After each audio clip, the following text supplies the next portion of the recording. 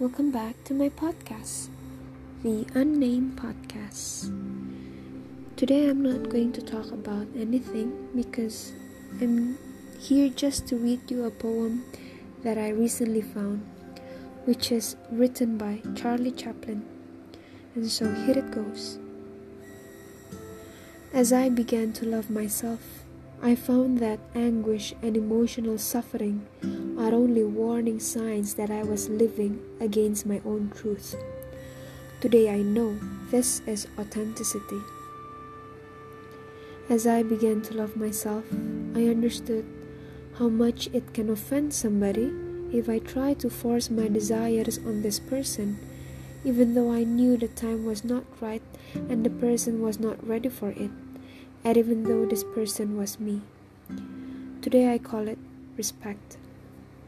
As I began to love myself, I stopped craving for a different life, and I could see that everything that surrounded me was inviting me to grow. Today I call it maturity.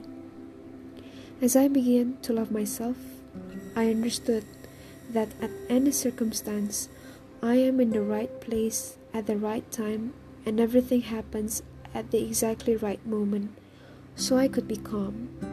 Today I call it self-confidence. As I began to love myself, I quit stealing my own time, and I stopped designing huge projects for the future. Today I only do what brings me joy and happiness, things I love to do and that make my heart cheer, and I do them in my own way and in my own rhythm. Today I call it simplicity. As I began to love myself, I freed myself of anything that is no good for my health. Food, people, things, situations, and everything that drew me down and away from myself. At first, I called this attitude a healthy egoism, but today I know that it is love of oneself. As I began to love myself, I quit trying to always be right, and ever since I was wrong less of the time. Today I discovered that is modesty.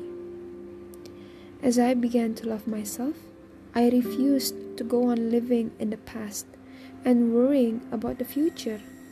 Now I only live for the moment where everything is happening. Today I live each day, day by day, and I call it fulfillment. As I began to love myself, I recognize that my mind can disturb me and it can make me sick.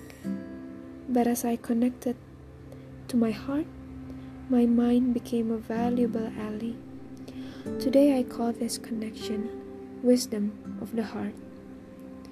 We no longer need to fear arguments, confrontations, or any kind of problems with ourselves or others.